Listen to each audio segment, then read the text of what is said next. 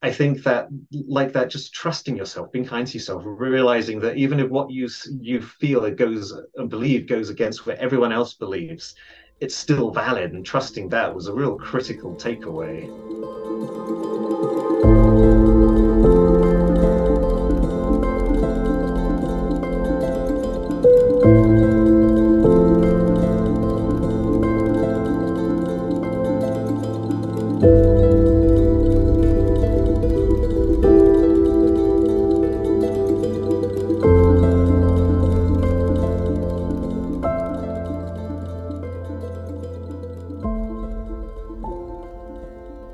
Welcome to episode 39 of Humans of the Trail.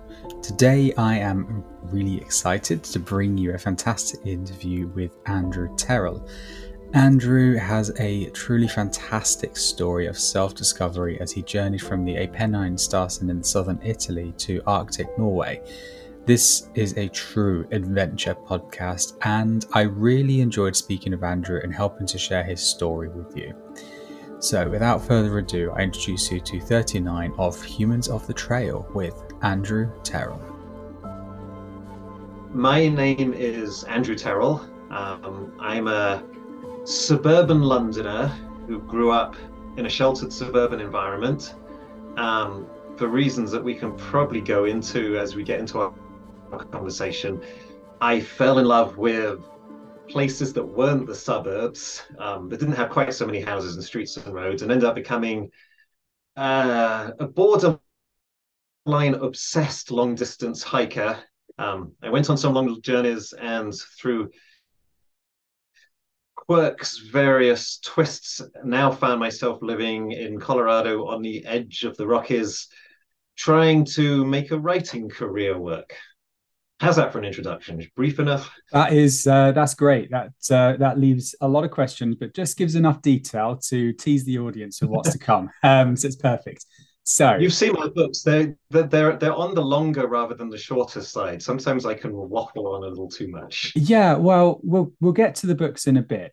So you obviously sent out your books to me, and I've really enjoyed them, and I do want to talk about those. But I'm going to start with a question about what really I think defined the beginning of your book, which was the accident you had in the Alps. And I just want to start with that because that I feel as an integral part of your story. So could you just go into that?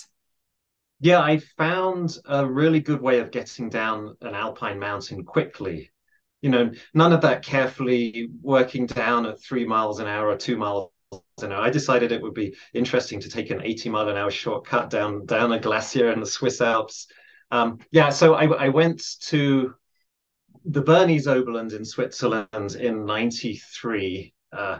It was a week-long escape from, my suburban life and the job and all the routines that lots of people live with. Lots of people don't really feel they like and fit into. And I didn't feel I fitted into it, but didn't know there was another way of living.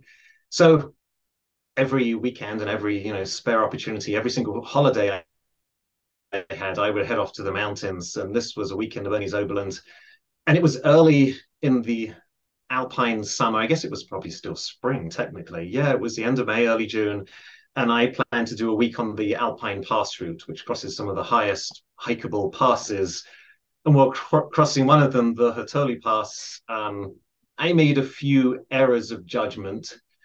One of them was being there in the first place, out of season. And the reason I went out of season was because I wanted to have the mountains all to myself, just because it feels more adventurous and you can get into your own head more and have a sort of wild experience even in a populated mountain range.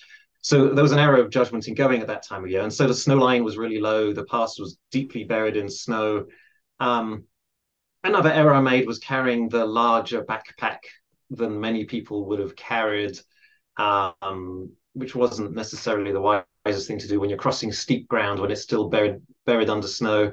um, I didn't start up the pass until really late in the day because the previous night there'd been a terrible storm that kept me awake all night. So I woke up exhausted. And then by the time I finally got underway, the day was already hot. So wallowing through deep snow to get up to the pass felt precarious, as though the snow slopes were all getting ready to avalanche at any minute. And when I reached the top of the pass and looked down from it, it was exceedingly steep, intimidatingly steep. And with the snow so soft, I decided not to go down that night and to stay at the pass. Unfortunately, there was an alpine refuge nearby, so I slept in a winter room there. It wasn't open for the season, but there was a room that I could stay in. And so the next morning, I began down when everything had frozen hard. Um, Other people had crossed it within recent days, weeks. There was a line of bucket-sized footprints going down from the pass. And although I had crampons with me, I decided not to put them on because I thought they would make getting my feet into the boot holes that were already there awkward.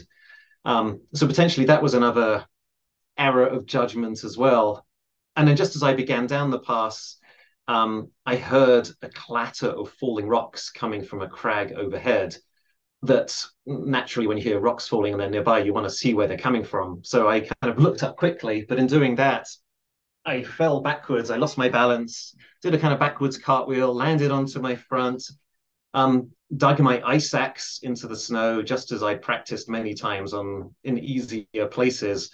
But as I did it, I hit a bump and managed to let go of the ice axe, and I started careening down this 45, 50-degree slope and a glacier. And yeah, that experience of falling down a mountain, I lost 1,000 feet. I probably shouldn't have survived it. Um, Somehow I did, and I go into more detail in the book. But coming so close to almost not surviving was definitely a life-changing event because you suddenly realize how precious and fragile life is, how fleeting, how it could pass in just the blink of an eye. You don't even know it's coming, and suddenly you don't have a life anymore. And I realized with more clarity than I ever had at that point. I mean, I was only 23, so I didn't have much clarity in my life at that age. But I realized I hadn't appreciated the reality of my existence the way I then did.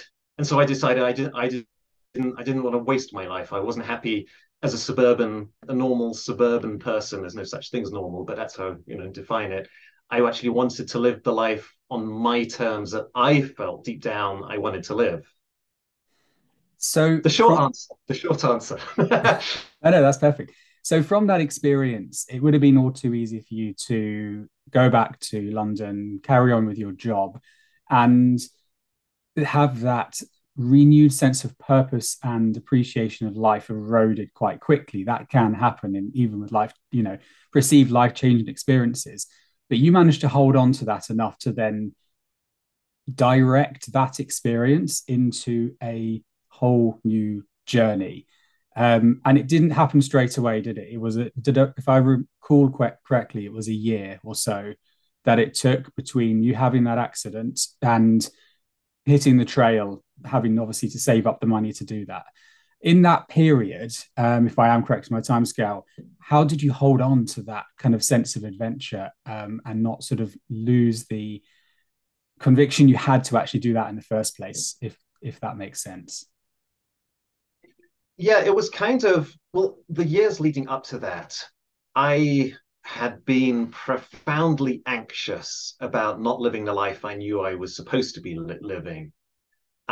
So it was a long-term thing. I mean, the bounce down a mountain when I should have died helped clarify it in my mind. But prior to that, since discovering mountains when I went away to college at 18, 5 years earlier, and falling in love with actually being out on foot in nature, I knew that that's what I was supposed to be doing.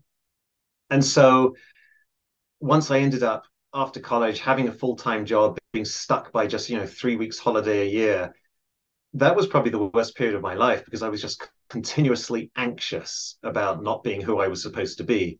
You know, it there are many different ways that people can feel that kind of anxiety if society doesn't let them be who they're supposed to be. And mine was just that I wasn't in nature, and that's where I was supposed to be. And so I always wanted to do something different, but I just didn't know how. And so falling down a mountain just gave me that extra push.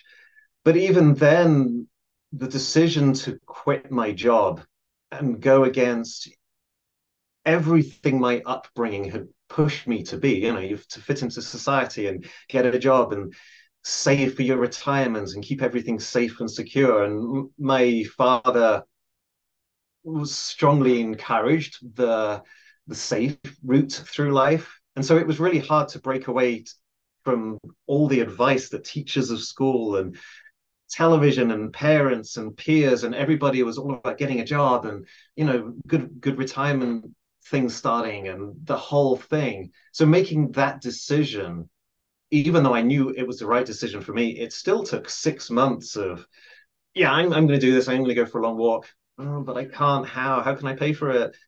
What I'll do afterwards? It was so many times I made the decision and I backed off, and then I made the decision again, and then I backed off. But once I'd made that decision, and went for my first long walk, which was a 6 month walk through the Alps from Vienna to the Mediterranean Sea. It wasn't the complete big walk across Europe. Wasn't the first one. Once I was out on that journey, I kind of look back and laughed about how much fuss I'd made over what was the best decision in my life up to that point. Because once I was there, it was just right. I was doing exactly what I was meant to be. And I wondered why the decision had taken so long. Okay, interesting. Apologies, I'd forgotten. Of course, you had done a shorter one previous to doing the long one, which is written in the two books. But that's really interesting. So, in terms of your father as well, you mentioned in your book and just then that there was that sort of pressure from those around you, and your dad included, to kind of stick to the safe route. Do you think it was just pure stubbornness in addition to obviously that sort of to and fro of that decision and eventually deciding to stick to a decision? But was it stubbornness that allowed you to eventually go, this is who I am right now and this is what I'm doing? Or was there something external at play that helped kind of to push you in that direction? Because there weren't the influences, because bear in mind, this was in around 1997, wasn't it, when you actually set off? There were not the influences that you have now around getting outdoors and nature and nomadic living and things like that. It was back then, it was way more safe, and there was no encouragement to live a non-conventional, inverted commas, life. So what was it there that really pushed you towards kind of doing something that was so profoundly different for the time? Yeah, this really gets to the heart of the matter. And I mean, people have been living non-conventional lives for centuries and centuries. Absolutely. Yeah. But it's just like social media didn't exist when I was in that state. I'd buy outdoor magazines like High Mountain Sports and The Great Outdoors back in those days. And so there was some influence, but it wasn't like the power that we have now through phones and social media sites. But what it comes down to, I think, is who we fundamentally are as creatures. I didn't understand any of this at the time. All I knew was I wanted to be in the mountains and walking, and I didn't want to do a job. So I mean, it wasn't at the level back in my 20s. I didn't understand it. I just knew I wanted to do it. But I've later come to see that it's linked to, us being creatures of the planet, shaped by the natural environment, living in a society where we are essentially divorced from that natural environment. And once you're separate from what we were created in, evolved in, all our senses and physical traits and abilities and emotions and instincts were formed by nature. And in the last 300 years, we've really moved away from that. And through that moving away, we're no longer connected to what we are. So for me, without knowing it, it was that instinctive reaching to be fully human again. And it sounds really ridiculous and maybe over the top, but I think it's so profoundly true that away from nature, we're not complete. When we have as parts of our life, when we're immersed in nature, we become complete again. And it doesn't mean we have to live every second of our day in nature, or we have to move back to living in caves, hunting and gathering. It just means we can have this, the wonderful world that we've created. We need to balance it out a bit better, but we need the balance of time in nature as well. And that's what I was craving. I was craving nature without knowing why. Interesting. I should probably save this question for the end, but I don't want to forget it. I'm going to ask it now. For you, then, and we'll get to the walk in a minute because obviously that is essential to this podcast. But for you, what stopped you from just accepting the idea that you could potentially find that balance with weekends away and the occasional holiday and enjoying the nature that might be at your doorstep if you say had moved, out of London at that age. What was it for you that thought, you know what, it's go big or go home. I'm going to go and do a massive walk. Was that non-negotiable for you, or did it even cross your mind to maybe temper your ambition somewhat? I didn't really consider the alternative. I just ultimately knew what I wanted, and I wanted to find a way of making it happen, and I just made it happen.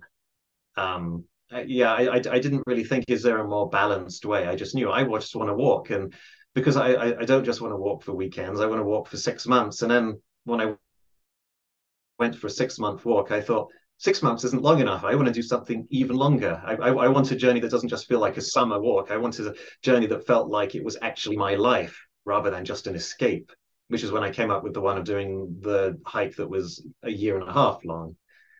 So, good intersection into that particular walk. Now, you've written two books about this. The Earth Beneath My Feet was the first one, which I've read. And I really enjoyed these particular books, and the reviews for on Amazon were just fantastic as well, which speaks for itself. So that's um, worth looking at for sure.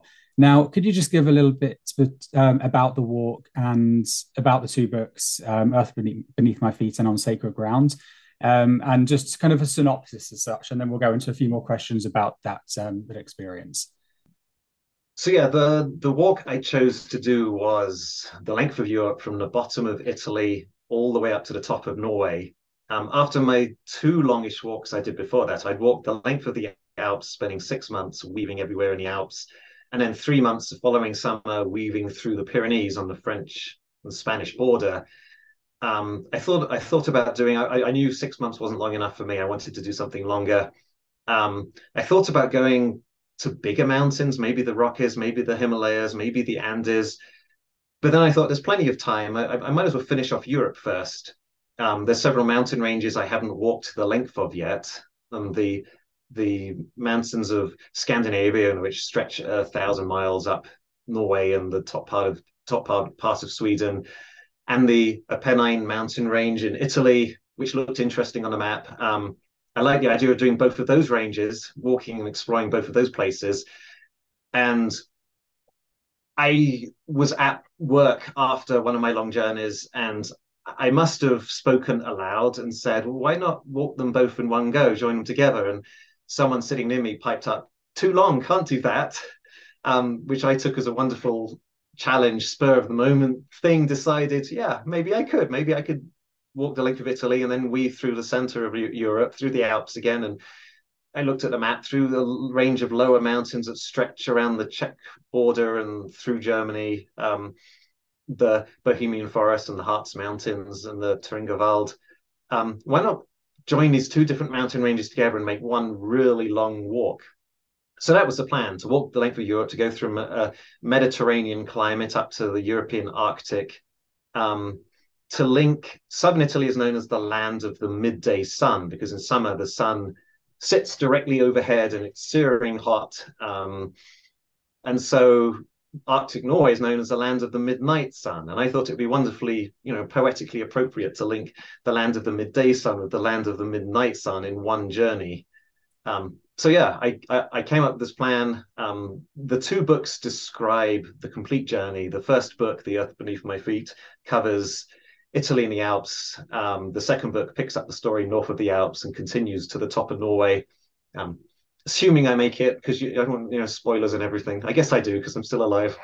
And yeah, I didn't do the journey to write a book, but the journey had such good shape to it.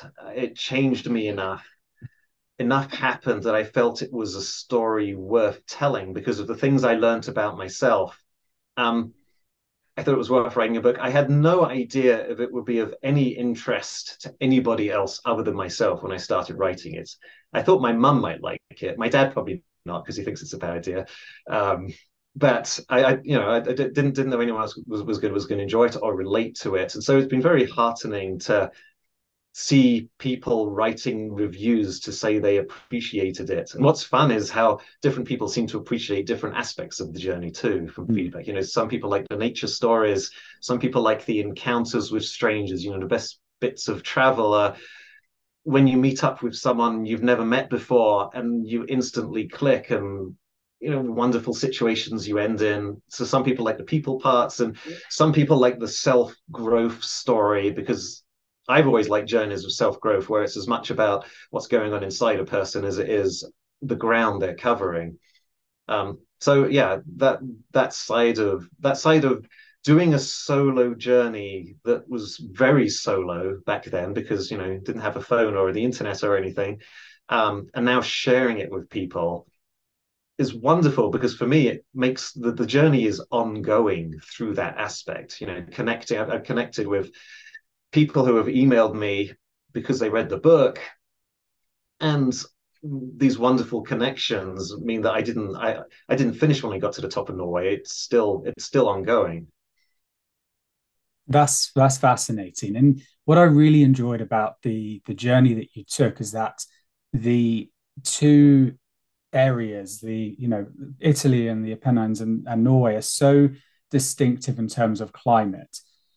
Did you find it difficult to adapt between the two climates, between that searing hot where your feet hurt and there were flies everywhere, to the cold, you know, climate in Norway where you had to wear, rubbish snowshoes to try and get through the heavy snow? Because or did you find that you kind of just adapted as the climate gently changed with you as you moved along the way? Which one was it? Well, it's a little bit of both, I guess. I mean, the changes were gradual, because it doesn't suddenly become autumn and it doesn't suddenly become winter. It becomes autumn, becomes winter, then it's autumn again, and then you splash of summer. It Of merges. course, you're not hitting a wall of a brand new climate Right. as you And enter into Norway. the human body is amazingly adaptive. Forget the mind itself. If you step outside your front door in the middle of winter and it's snowing or lashing rain, the instant impact is profound or profoundly unpleasant sometimes. But when you've been out there for 2 hours or 3 hours, you don't really notice it anymore. And so when you're out there for weeks at a time and then months at a time, what might seem physically uncomfortable when you imagine it is just the way things are. If you go for a long winter backpacking trip, you'll be amazed at what doesn't seem cold after a while. Um, but I think the biggest thing for me is the isn't the physical side, it was the internal side. And the simple fact is I was where I wanted to be, which means no matter how cold it was or how hot it was or how physically uncomfortable it was, and it often was all of those things, it was so much more bearable, because the alternative, being stuck back in London in a job I didn't want, was even more unbearable. And I've people have read the book and said it was sounds so grueling and uncomfortable at times, and how did you deal with it? Um, and in actual fact, it wasn't so hard to deal with, again, because I was living the life I wanted, and that just reduces all of the hardships in a way that's hard to describe, I feel. So when you did the walk, obviously this was, some years ago now, and the world has changed significantly. One of the things that really struck me from your writing is that for much of your time in Italy, apart from a few little spots where you crossed over some long distance trails, you were the only walker there. You were the only person who was carrying a huge backpack and, perceived as mad enough to do this, with people telling you they'll hit you a lift down to the town you were heading to, because you couldn't possibly walk that distance. Meanwhile, you'd already walked, hundreds and hundreds of miles behind you. Do you feel, have you had any experience, in fact, where you've returned to those places since and kind of seen a difference? Have you managed to do that since doing the walk? No? Unfortunately, I haven't been back to. The only place on my route that I've been back to is the Dolomites in Italy, and I went back for a backpacking trip in winter there again. And obviously, there aren't that many people backpacking in winter in the Alps anyway. Um, I don't actually think that most of the places I pass through have changed. I'm not sure the world. has changed enough to mean that someone couldn't go and do my journey again and have a very similar experience. I don't think you could do it in England because you can only go to Europe for 3 months now before you have to leave, thanks to certain political decisions that have been made in my absence since I moved to America. So that would limit a British person going and doing an 18-month walk in Europe, but someone who's still in the EU could still do it. Um, I know someone who's been to southern Italy a few times since then, and they say that Calabria, which features at the start of the book, remains as remote and as trailless, and the mafia remain as much of an influence now as it was then. I think if someone were to go to do a long distance walk, if they decided to leave their devices behind, which not everyone would, I know, and if they went on their own, they could have exactly the same kind of immersive experience in nature because nature hasn't changed. Maybe a few of the glaciers are smaller. Maybe it rains more in some places and it's drier in others, but nature still is what it is. And alone, you would connect to it over time, inevitably. And I think a lot, again, on a long trip, you would end up meeting people and being invited into homes. Some people would turn you away, some would be helpful, some would be mean.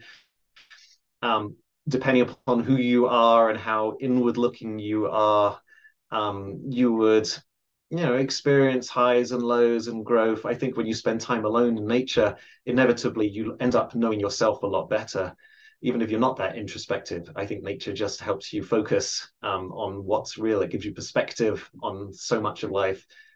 So, yeah, although lots of things have changed, I still think the kind of journey I did is 100% possible. And I have to say, actually, before an online question and answers I did with someone, one of the questions was expressing real doubt that a journey like mine could take place because people just aren't as friendly anymore. It's And interesting. so I actually posed that question on a hiking group on Facebook to see if people who have done big recent hikes have had any experiences of, spontaneous kindness from people. And I'm especially interested in people who weren't following, the main established trails like the Appalachian Trail or the Pacific Crest Trail or the Camino in Spain. And the overwhelming response from everybody was it was just this long list of stories of kindness from strangers. So again, yeah, the world is amazing out there, despite the negativity that's thrust in front of us continuously.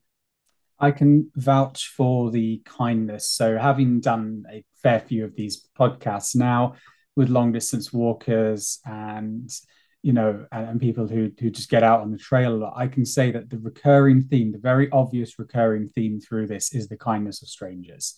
Whether somebody is just enjoying, a multi-week trip or a multi-year trip, always comes back to how kind and how generous people are. Of course, not everybody have experiences, but overwhelmingly, the vast majority of people who my guests come into contact with are welcoming and bring them into their homes for food and for a warm bed if possible. And that really sticks out as me. And obviously, from reading your book, that was no different for you at all, which is great to hear. And the world hasn't, in my opinion, my personal opinion, got any less kind. We just read it differently based on what I think we're told. Now, Yeah.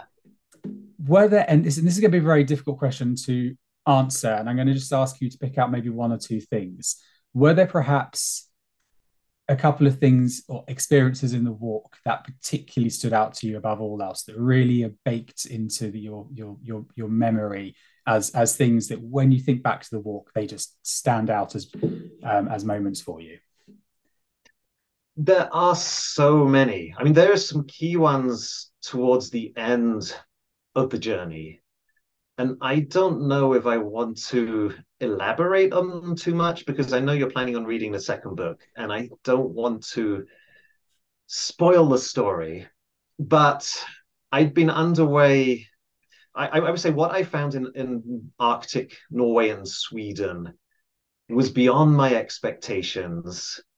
And having been underway for so long, it hit me in a way it might not have if I just went there for a 2 week walk. The fact that I'd been out in nature by that point for 16 months predisposed me to react to the situations I encountered up there in a different way than I might have done.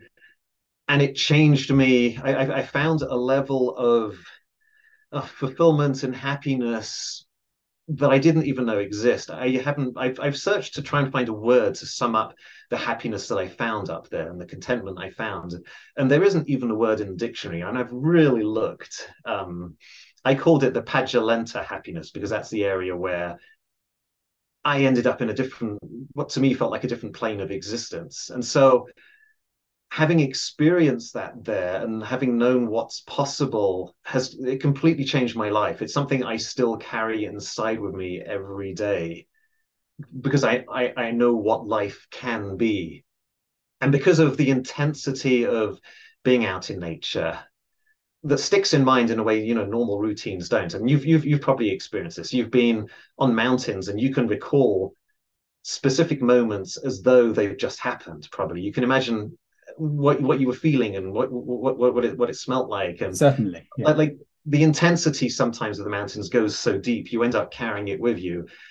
And so like that particular part of the journey I still live when I decide to push my mind in that direction, and it informed everything going forwards. So yeah, northern Norway and Sweden sticks in mind. But so many, as I say, the intensity, it sounds like you couldn't imagine remembering enough about an 18-month journey to write a moderately understandable story about it. But the real themes of the journey, the highs and the lows correspondingly, because there were some real lows too, sunk so deep that I didn't necessarily need the 10 journals I kept or look at all the 7,000 slides I took to be able to tell a story. It was all still there, and it's all still there now. Which is one of the great things about mountain adventures and mountain journeys is it isn't just about living them at the moment. It's about what you take from that moment and continue to live moving forwards.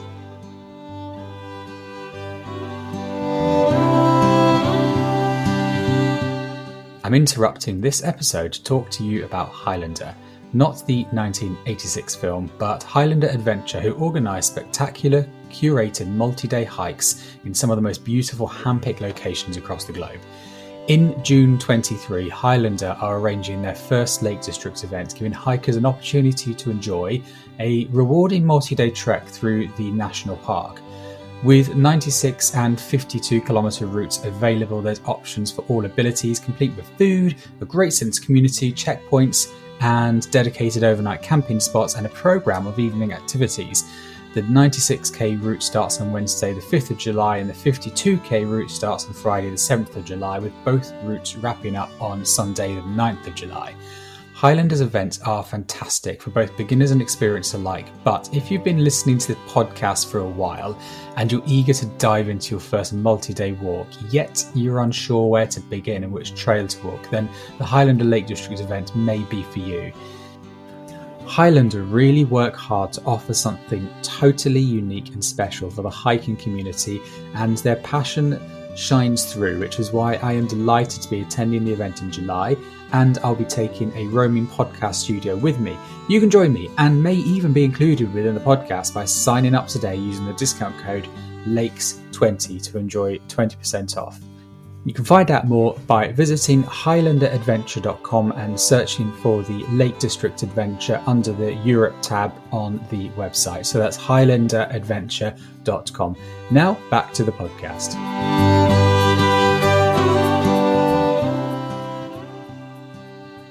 And so all of the wonderful encounters I had with people was unexpected. And that aspect of the journey, the fact that I suddenly realized that I could get along with people. And ultimately, as the journey went on, especially through winter, I started to realize that I needed more people in my life than I thought I needed. So realizing I was actually a member of a species that has achieved what it's achieved through being social, through working together, rather than, buggering off to the woods by themselves, changed my outlook on life as well. And so on the next long journey I did, having walked the length of Europe, I decided I wanted to walk the length of North America too. which I started in 2000, trying to walk from the Mexican border all the way up across the United States, then all the way across Canada to Denali National Park in Alaska. It was on that journey that I happened to bump into someone who I very foolishly fell in love with. And falling in love with someone completely ruined, I mean, changed everything. Um, and suddenly I was no longer focused on my own journeys in the mountains. I was focused on another person. And that ended up, doing a long distance transatlantic relationship thing and eventually moving to Colorado and making a home and starting a life here. And again, because of my longest journey, I was suddenly open to people, and being open to people, like I say, it completely changed everything. And if you don't mind me asking you, Andrew, about your stammer. So one of the things you mentioned in the book, and I've heard the stammer as well on the Hike podcast, where you had a moment where you stammered, and it doesn't happen very often now. Was it the walk that really helped you to overcome that? Because I remember you saying in the book that there was something around the fact that you couldn't stammer when you were trying to bodge your way through Italian talking to people because you were stammering through the language anyway, as you normally would. But did the walk help with the stammer, and how did it help to grow your confidence back then as well? I still stammered after the journey. Mm. I didn't stammer in Italian because Italian is such a beautiful sing-song language. But Exactly. it's not like English, Yeah. or German. German was much harder for me with all Mm. the hard guttural sounds you have to make if you want to be understood. I still had the stammer, and I haven't really looked that much into what causes stammers. I think various things, but essentially, part of the brain isn't quite working um, in the way you want it to do. For me, I think it was always a lack of confidence in how I perceived myself and how I expressed that and what I had to say. And so when I was a kid, like at school, I never felt like my answers to the teachers were ever right. And so I would approach, well, asked to stand up in a class of 30 kids, and you have to give an answer to some horrible maths problem or some English question. And it would just be terrifying because I knew I'd get it wrong. And I knew the classroom would roar at my pitiful attempts to articulate even three words together. Um, but after the journey, once I really started thinking about everything I'd gone through, and especially when I started writing about the outdoors and about my journeys, which I actually started doing that in 2000 by blind luck. Writing forced me to really analyze my own thoughts. Um, and eventually I came to see that my own thoughts and emotions and reactions were valid. Like sometimes when something happens to you in life and you feel ashamed of how you react, almost as though it's wrong. That's wrong because if someone does something that annoys you, your annoyance is valid.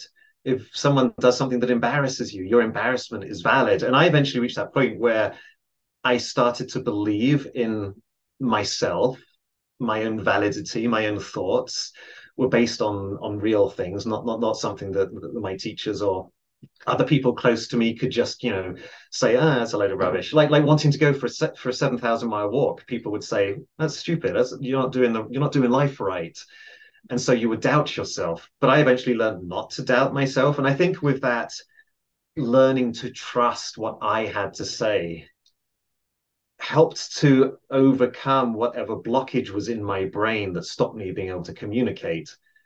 And there's still something real there that some occasionally surfaces, but I think that, like that, just trusting yourself, being kind to yourself, realizing that even if what you feel it goes and believe goes against what everyone else believes, it's still valid. And trusting that was a real critical takeaway. That's really interesting and massively profound as well. It's particularly being valid within those feelings. And one of the questions I've got around that as well is reflecting on your experience as a younger version of yourself back in your 20s. Am I correct when you did this? Yeah, doing this walk. Do you recognize yourself within the pages, particularly when you were writing the book? So by that I mean it's very easy to look back at sort of old photographs of yourself and almost see yourself as something out of fiction because it's such a long time ago and those memories are so kind of vague. But did you kind of feel that you were writing about your true experience even when you were trying to create the book, or did you feel somewhat removed from that because of the distance, the time distance between now and then? It goes back to that same intensity of experience thing we talked about earlier. Um, I I still feel as though I can step straight back into so many parts of that journey because essentially I'm still the same person, even though even though I've lived two and a half decades since then and look at the world differently. I can remember exactly how I felt at the time. And I do have the journals I kept. I mean, at the end of every day's walk, I would curl up in my tent and spend half an hour to an hour writing down the events, not just the events, the events that occurred, but also my emotions, my reactions to them, how I felt about it.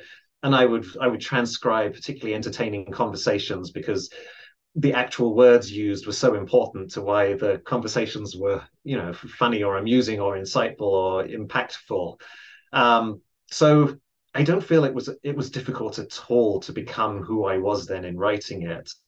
And I really tried hard to tell, the honest truth about what the journey was at the time. But I also knew inevitably that some of it will be altered and informed by how differently I look at the world now, as a dad with older teenagers and, having changed countries and having discovered that actually it is possible to find a balanced life with nature and, society without having to disappear for 18 months. Um, so the book the books are a real attempt to write the journey from a 27-year-old's perspective, but there's a small percentage of it that is also who I am now, and especially further as the book goes on, because a lot of like the interesting thing about writing is, or the difference between experience and writing is, you can have an experience and you can fully understand it without being able to articulate it even to yourself. It's like an instinctive understanding because so much of what we feel and so much of our emotions goes so far beyond language. And language is, whatever, 20, 30,000 words, but experiences and emotions are kind of infinite. They go way beyond that. And so writing the book helped me kind of pull it back into a way that made sense in a way that can be articulated. So the books are a representation of me as I experienced it, but also as I understand it now, 20 years later. So it's, it is the journey, but it's from a slightly different angle. That's really interesting. And may I ask as well, what was it that kind of made you, or not made you perhaps, but why was it that you waited 20 years to do that? Because by all accounts, from everything you're saying, I'm guessing that you would have come out from that walk feeling hyped and confident, and you'd already written for publications and newspapers to try and, or not try, but to successfully raise funds for the trip when you're on the road. And you could have at that point got pen to paper and written written these two books or more, or done some sort of literature around them. But you didn't. You waited until later on in life, which is totally valid. But why was it that you did decide to wait? Was that by design, or was that by you just never really considered to do it until later on in life? As in all things, it's a combination of factors. I actually did try, and I wrote some sample chapters, and I sent them off to endless publishers, and lots of people wrote back. I mean, the publishers that wrote back said we like it, but we don't think it's for us.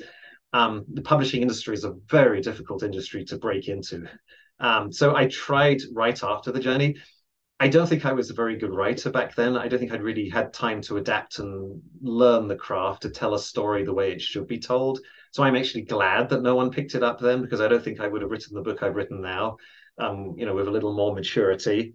And then I went for another long journey, and that kind of got in the way. And then I fell in love and got married, and then kids came along, and so kind of life happened that stopped me going into, spending more time writing the story. And plus, the journey itself had taught me how to live in the moment. And I realized that writing a book would be not living in the moment, which would be I'd be doing the very opposite of what the journey had taught me to do. So it just kind of got pushed to the side, and I was busy, moving to another country and having adventures on my doorstep and different kinds of journeys. I mean, raising a family is the best kind of journey. It's so rewarding in so many ways. I mean, it's very different from being on a long walk in the mountains. It's not, necessarily a physical journey covering ground, but every day has its challenges and its rewards. And so that kept me from writing.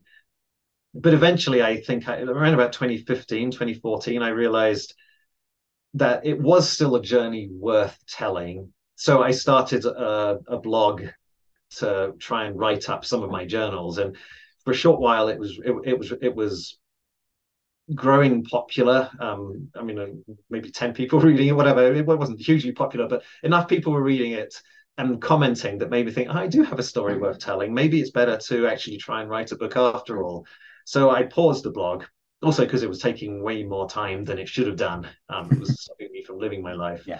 And I just like every few evenings I would sit down and try and write a little more of the book. And I wanted to do it in a way that didn't detract from getting out in nature and didn't detract from my family. And I also had a day job working as a graphic designer to, pay my way. So my wife didn't do all the work.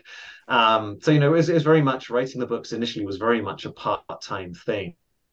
Eventually, I wrote the book and again tried to find a publisher. Even though, I by that point I'd learned my writing craft, but again, I still couldn't break through because there are so many gatekeepers.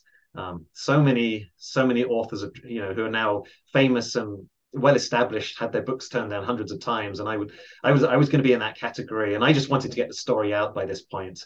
That I decided to pay for professional editors myself and self-publish it because the options are now there.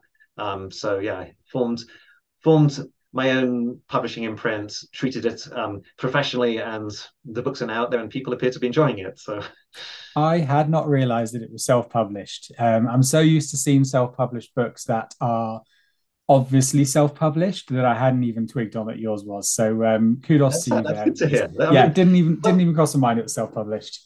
right, but so I mean, self-publishing, yes, it has some people have a it has a bad reputation because people Mm, will write it, they won't yeah. rewrite it, and I probably rewrote my book 100 times Mm. to get it down, and then I paid for an editor, a professional editor to take it to the next level. I Mm. don't know if you know Alex Roddy. I do, yeah, yeah. So He's an ed- writer for Sidetracked and other things, yeah. right, yeah.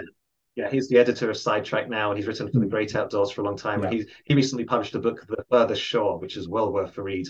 But he's a very good editor, and he was able to help me move to the next stage to point out bits that I needed to include that I hadn't, and to get rid of all of the silly grammatical errors, which as an untrained writer I had in there.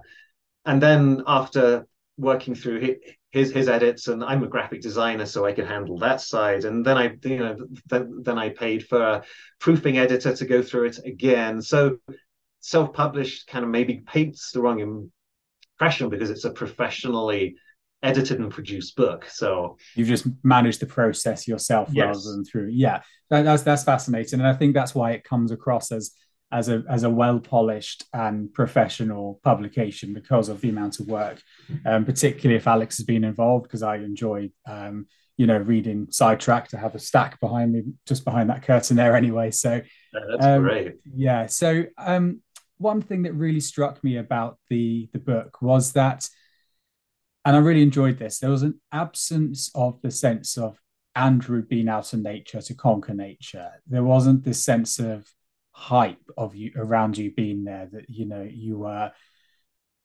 didn't even mention the concept of how you were kind of even challenging yourself, which is so frequently mentioned in a lot of media about how you should push your limits and challenge yourself and conquer nature and take on that summit, etc., which I see a lot now.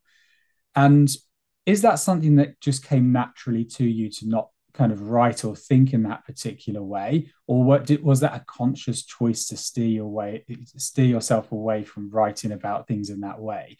And just to add to that as well, did you consciously not turn it into a sort of self-help guide intersected with experiences around the walk, because it's so easy for a lot of outdoor books to kind of fall into that category of, here's a bit about my experience, what happened, blah, blah, blah, and here's how you can apply this to make your life better. When it was actually nothing about the right, that experience is so unique to the walker that actually it can't apply to the person's life who's reading it often. So sorry, a bit of a ramble of questions there, but hopefully you can answer them. No, I know exactly what you're saying. Yeah, with regards to the self-help aspect of it, I mean, I knew that what I learned out there worked for me, but I had no idea whether any of it would be beneficial to someone else. And I doubted it would be because we are all unique. We're all such a unique blend of all the influences that have made us who we are, family and culture and all of the influence we've chosen and all of those that are just thrust upon us. So what happened to me was, potentially irrelevant to other people improving their life. And it would seem a little arrogant to assume that I had lessons that could make other people's lives better. And so I guess the journey, like the conquering aspect of it, I went for the experience. I didn't go because I wanted to walk from point A to point B and say, hey, look what I did. I went because I wanted the experience of each individual moment. Like the destination was just an excuse. Having the North Cape at the top of Norway was just a point to aim to, because you kind of have to have a point, a direction for a journey to have purpose and meaning. You can just wander anywhere, but somehow it's not quite the same without that sense of direction. But I didn't go on the walk. And I think I mentioned this in the book. I didn't go on the walk to get somewhere. I went on the walk to be somewhere.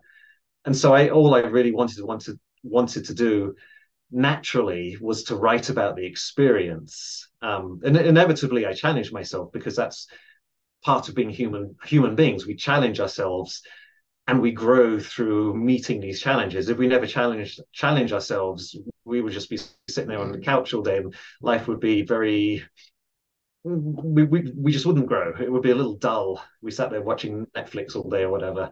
But I think, like, there probably is some element of challenge, of pushing oneself in it. But I think, like I said, I think that's such an important part of being a human. That's why I did it. And, it's why people quest for knowledge, or why we went to the moon and will probably go further. It's this aspect of wanting to see what's on the other side of the mountain, in the next valley, is such an essential part of being a human being. And I guess that's a big aspect of what the journey was. I think it's from what I really liked is that the challenge aspect. Of course, you spoke about it in the books, but it didn't come across as preachy. It came across around you talking about your challenge. For some reason, I really enjoyed the chapter about the flies. Of all the things that would challenge somebody in that environment, you're thinking blisters, dogs, hostile locals, which really wasn't a problem, and the things that drove you to utter madness was the flies. And I've had experiences or similar experiences myself where flies are just a horrendous, spawn of the devil that just land all over your sweat. And the more you walk, the more you sweat, and the more you sweat, the more flies want to eat your sweat off you. And so that chapter felt for me very relatable, because I've had those kinds of experiences. So anyway, now one thought I had worth adding. I also don't think that I'm like lots of books are fascinating and well worth reading, and the adventure's amazing, because the people that do them are genuinely impressive, athletically gifted people. Oh, Who totally. do the kind of things that normal people can't do. Like I enjoyed the climber Craig Caldwell's book, The Push, about climbing the Dawn Wall in Yosemite Valley. It's a brilliant book, and it's about this 9 year long journey to climb this ridiculously hard climb, to free climb it for the first time rather than aid climb. But he's an incredibly gifted athlete, and not many people could go and climb the Dawn Wall free, no matter how many lifetimes they put into it. But I think many, many, many people could do the journey I did, because you don't need to be athletically gifted to do it. I only walked on average like 13 to 14 miles a day, so it wasn't really very far. Lots of people who go fast packing now doing 40 mile days, and that's at a level of athleticism that I can't really relate to. I think it must be an amazing experience, but I couldn't do it. And so I don't think that's why I approached the journey as me conquering anything, because I knew that I'm not anything special. I'm just an average walker going for a long walk. And maybe that's why some people have found it relatable, because they could picture potentially themselves doing it. Interesting. Now, you may have covered parts of this. In fact, you have covered parts of this question in some previous answers that you've given, but I'll ask it anyway because I think there might be something here. If you were Andrew today in 2023 in your 20s and you were doing the walk with the current outdoor scene that we have, trail developments, the tourism booms, and particularly the handheld technology, mapping softwares, etc., that we now have, do you think that would change your experience to it? And I'm not talking about the experience in nature, because as you said, in nature is still there. But do you think it would have changed your approach, your connectivity to the outside world? How would you think how do you think that would have changed it for you? I don't know, is the honest answer. I don't know. I suspect, because I'm no stronger willed than anyone else, that I probably would have taken a device. I like to think I wouldn't have, but I probably would. And I probably would blog and send pictures from the trail if I could, to get a social media following, because I would have seen it as an opportunity to make walking into a career rather than something I did and maybe one day could write a book about. So realistically, I probably would have fallen prey to it back then and done that. I mean, why not? I'm no different from anybody else. But if I'm planning to do more long journeys again when my kids are left home. Once I no longer have the responsibilities of them needing to have a dad around. Once they're away at college, I want to go on more long journeys because that's what I'm so passionate about. And I've willingly put it on hold for 20 plus years because I made a deliberate choice to get married and have kids. And it would be so wrong to turn your back on that, because your kids didn't ask to be born to a dad who wants to be wandering around the world. So I do want to get back out there, and I'm hoping I'm going to be strong enough when I do it again to go back for a pure experience and not feel the need or the pressure to blog from the trail and send pictures from the trail, to actually just go out there again and maybe have an emergency device with me as I'm older and becoming frailer, just in case something goes wrong in a way I didn't worry about in my 20s, but not to do the version that you wondered about. Hmm. I like Colorado has 58 14,000 foot mountains that people here like to collect in the same way that people like to bag Munros and Wainwrights. Some of them are a little higher and a little harder, but it's a thing that people do. I'd love to do a long walk weaving from my home over all those mountains and then back to my home over a 4 or 5 month journey. And people have done it in like 10, 11 days, but my aim is always slow and really soak up the experience. But I'd like to do that and not take a phone with me, and just to have the raw experience again, scribbling in my journal at night, just the way I used to. Um, but we'll see if I end up being strong enough to do that when it comes by. I don't know. That's really interesting. Actually, I want to go there. So you finished this walk in what year was it? You finished. So you started in 98. oh Yes, sorry 1998 I finished. 1998. Okay, thank you. And you then after you finished the walk, what did that look like for you? Was it sort of a return to home and go back to your job, or how did life change for you at that point? Yeah, it was return to home, but this time it didn't give me the anxiety I mentioned before, because I knew I was only passing through. Because I went I the moment I got back, I pretty much started planning another long journey, which was the 6,000 mile walk through North America that I talked about. Um, so I could deal with suburbia, because I knew I would go there and earn some money as a freelance graphic designer, and then save up and then do another long journey. Um, which which again I wanted to raise money for the homeless for, because I'm doing this, I might as well do some good with it at the same time. So my life didn't really change. I mean, I had everything I'd experienced from the journey, and I was ridiculously happy with what I'd done, and I was ready for the next adventure. But then it was on the next adventure that I fell in love, which completely changed my direction through life.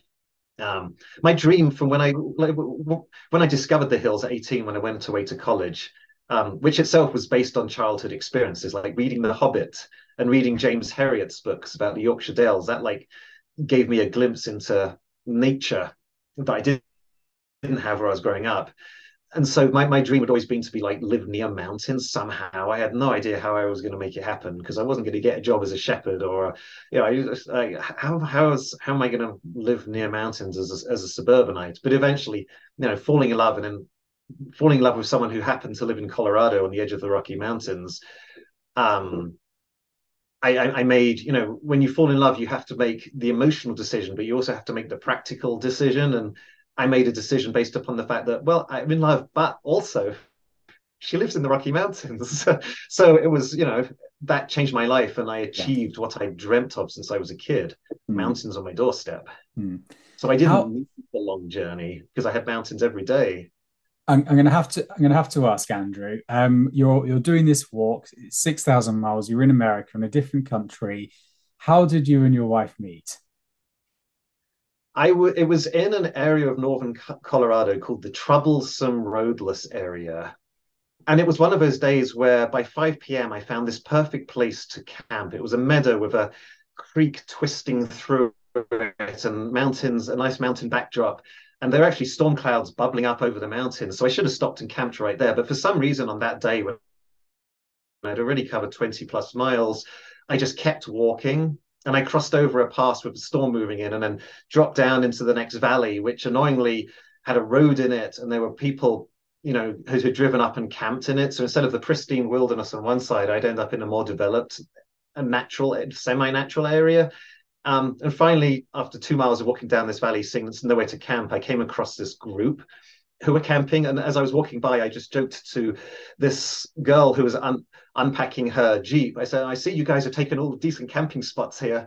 I was just being lighthearted and chatty. And she turned around and said, well, would you like to camp with us? And I said, and she was kind of cute and attractive and around my age. And because I was the shy person I still was, and very English, I was like, oh, it's okay. I think I'll just keep walking.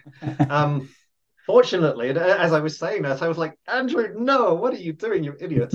Um, Fortunately, she invited me to stay again. She said, no, camp with us. And so I did. And that was Joan, my wife. I ended up with camping with her and the group from the Colorado Mountain Club, who were there as part of a wilderness mapping weekend to try and get that area or the area just beside it turned into officially protected wilderness. And so I camped with them and we had a wonderful evening chatting, and I had a lot of good stories from my journeys up to that point to share, which went down well. And yeah, we ended up exchanging emails and staying in touch. And then that first half of the journey had to end early because by the time I got to by the time I got to Wyoming, all of the public lands north of it, all of the mountains and wilderness areas were closed because they were on fire. It was a really bad fire season, and no one was allowed into the wild, or you faced a $5,000 fine. So I had to go back to England, but I planned to return to the trail in winter once the fires were out. And the only way to do that would be to ski. And I didn't know how to ski, but I remembered meeting Joan, who'd worked teaching handicapped kids how to ski. So I thought if she could teach handicapped kids how to ski, maybe she can teach me, an Englishman, how to ski. So I came back to Colorado to spend a week with Joan, and she taught me how to ski. And it was during that week that I really fell in love, and suddenly didn't want to be on the trail anymore. I wanted to stay with Joan, but I committed to this journey because I was raising funds for the homeless and I couldn't let them down, and I wanted to get to the end anyway. But anyway, yeah, that's the So you did or the shortish version of how we met. yes. So did you or didn't you finish it? Sorry, at the end, did you? I ended up walking 4,000 miles of a 6,000 mile journey. And then in the Northern Rockies, realizing that with the grizzly bear encounters I was having and all of the dangerous river crossings, I realized that if I kept on going the way I was going, I wasn't going to make it out alive. So I bought a cheap bicycle and cycled the final 2,000 miles just to finish it off as a Oh, different wonderful. journey, Okay, which yeah, was very fun compared to amazing. thrashing through the Canadian wilderness and covering 10 miles in 12 or 13 hours. Suddenly I could sit on a bike and ride 70 miles a day and it felt like a holiday. It was Yeah, lovely. oh, amazing. That's really I didn't realize that. That's fantastic. So we've got one more final question for you, and I think that brings it around to where you're at now. So you've got a family, you've got two Teenagers, teenage children. By the sounds of it, sort of, how old are your kids now, if you don't mind me 18, asking? 18 and 14. Okay, so one heading into adulthood, and the other one It's fast such approaching that. it's such an amazing age. I mean, every age is brilliant. So, people, I have parents who say, oh, it goes too quickly. I don't think it does if you pay attention. Every age is special. But the teenage years, as the adult emerges with the insights they have and the maturity they have that I didn't have at their age, it's so fantastic. It really is. How do you temper that urge that you must have to get out on the trail amongst a very conscious and clear choice to have a family? Because you're obviously very comfortable with the choice. Because myself included, some days I'm like, I just want to escape and go walking. I just want to go and do something, really interesting. I just want to leave it all behind me. I have those bad days. And then other days I go, I love being a dad. I wouldn't change it for the world. And I'm assuming you have those experiences, but also you've really seen what kind of that or felt what that massive outdoor walking experience feels like. Are you at peace because you've kind of done that, or and you're going to be able to do it again, or do you have those days where you really struggle and you just want to go and do something? And also, how do you create that balance now in your day-to-day life of actually getting out and enjoying nature in a way that's healthy for you and doesn't leave you yearning for more, essentially? Well, the simple thing is, I mean, I made sacrifices by giving up my own country and moving away from my English family and friends and everything I grew up with to live in Colorado right beneath a mountain. So I can be on open space in 50 steps heading into the wild. And so even if I only went out for a half an hour run, if I just needed to get out, I have that nature right there. And because I can get out every day, and because I've been out for months on end, I feel like I don't need to go through a 3 week re-immersion experience. Nature is just a normal part of life when you get into it regularly, because of choices and sacrifices I made, and a little bit of good fortune too. But the other side of it is like everything I learned on those long journeys is still applicable. Like appreciating what you have and not focusing on what you don't have. Like there's so much about England I could miss, but what would be the point in that of focusing on what I don't have instead of what I do here? Um, my journey turned me into an accidental stoic. I don't know if you know much about the philosophy of stoicism, Yeah, an I ancient do. Roman thing. Yeah. Um, as I was writing my book, I started learning about Stoicism at the same time and realized that, like, all of the insights that I have in life about appreciating the moment and about seeing value in all of the hardships, even, um, make, you know, create a framework to live a life of gratitude and appreciation, no matter what's going on. And I mean, I'm in a fortunate position that when situations like COVID hit that can be so impactful and harmful, even if you don't have any of the, you know, physical ailments or suffer personal loss. Even things that hem you into having to stay within a 5 mile radius or whatever, you can still find things to appreciate and be grateful for, even in terrible situations.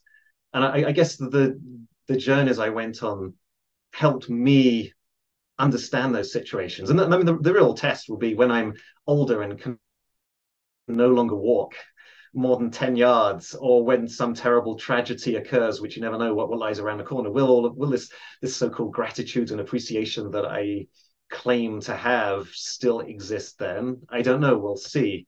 But for the moment, everything learned on that journey makes a family life, without those long journeys, not just bearable, but an absolute pleasure. Okay, so we'll start to wrap it up now, Andrew. So where is the best place for people to learn more about you, to purchase the book, find you online, all of that good stuff? I have a website, andrewterrill.com, where I occasionally blog, but blogging takes a lot of time. And as with writing my books, there's other things I'd rather be doing. The best place to find the books are on Amazon. I know lots of people don't like Amazon for some very valid reasons, and I share many of those dislikes, but also for people publishing independently who don't want to or can't get past the various gatekeepers in the publishing industry, Amazon makes getting your art form, your words, your writing, whatever out much more achievable and actually gives authors much more of a royalty payment than traditional publishers would. If my book had gone to a traditional publisher, I'd get 5 to 7% of the sale price. Through Amazon, it's significantly higher. So they're actually a good vehicle for independent artists. So looking on it's available on Amazon, but you'll also find it in bookshops as well. Although I don't get quite as much. So people can make their choice. Just do an online search for The Earth Beneath My Feet, Andrew Terrill, and it will pop up online. Fantastic. Well, it has been truly wonderful to have you on today, Andrew. I really hope that at some point you do bring out some more work, and I still have your second book to work through, and I'm You looking do. forward I to hope I getting. haven't spoilt it with all this No, spoilers. no, not at all. I don't. I think I was pretty keen not to allow you to go, and you're obviously keen to do that, to go too much into the content of the book. So I really wanted to talk around the outsides of that. And I hope we've done that and not kind of spoiled it for anybody. I'm sure we haven't. But yeah, I'm really looking forward to reading the next one. And I'm hoping that at some point in the future, you bring out another one. I have a feeling that you might, but I'm actually working on something this year, a different kind of journey that was prompted by something that happened towards the end of the second book. It actually links together really nicely, but a different kind of journey. So we'll see where it goes. But I am working on something else. Yeah. ah, fantastic. Left me with a teaser there as well, even better.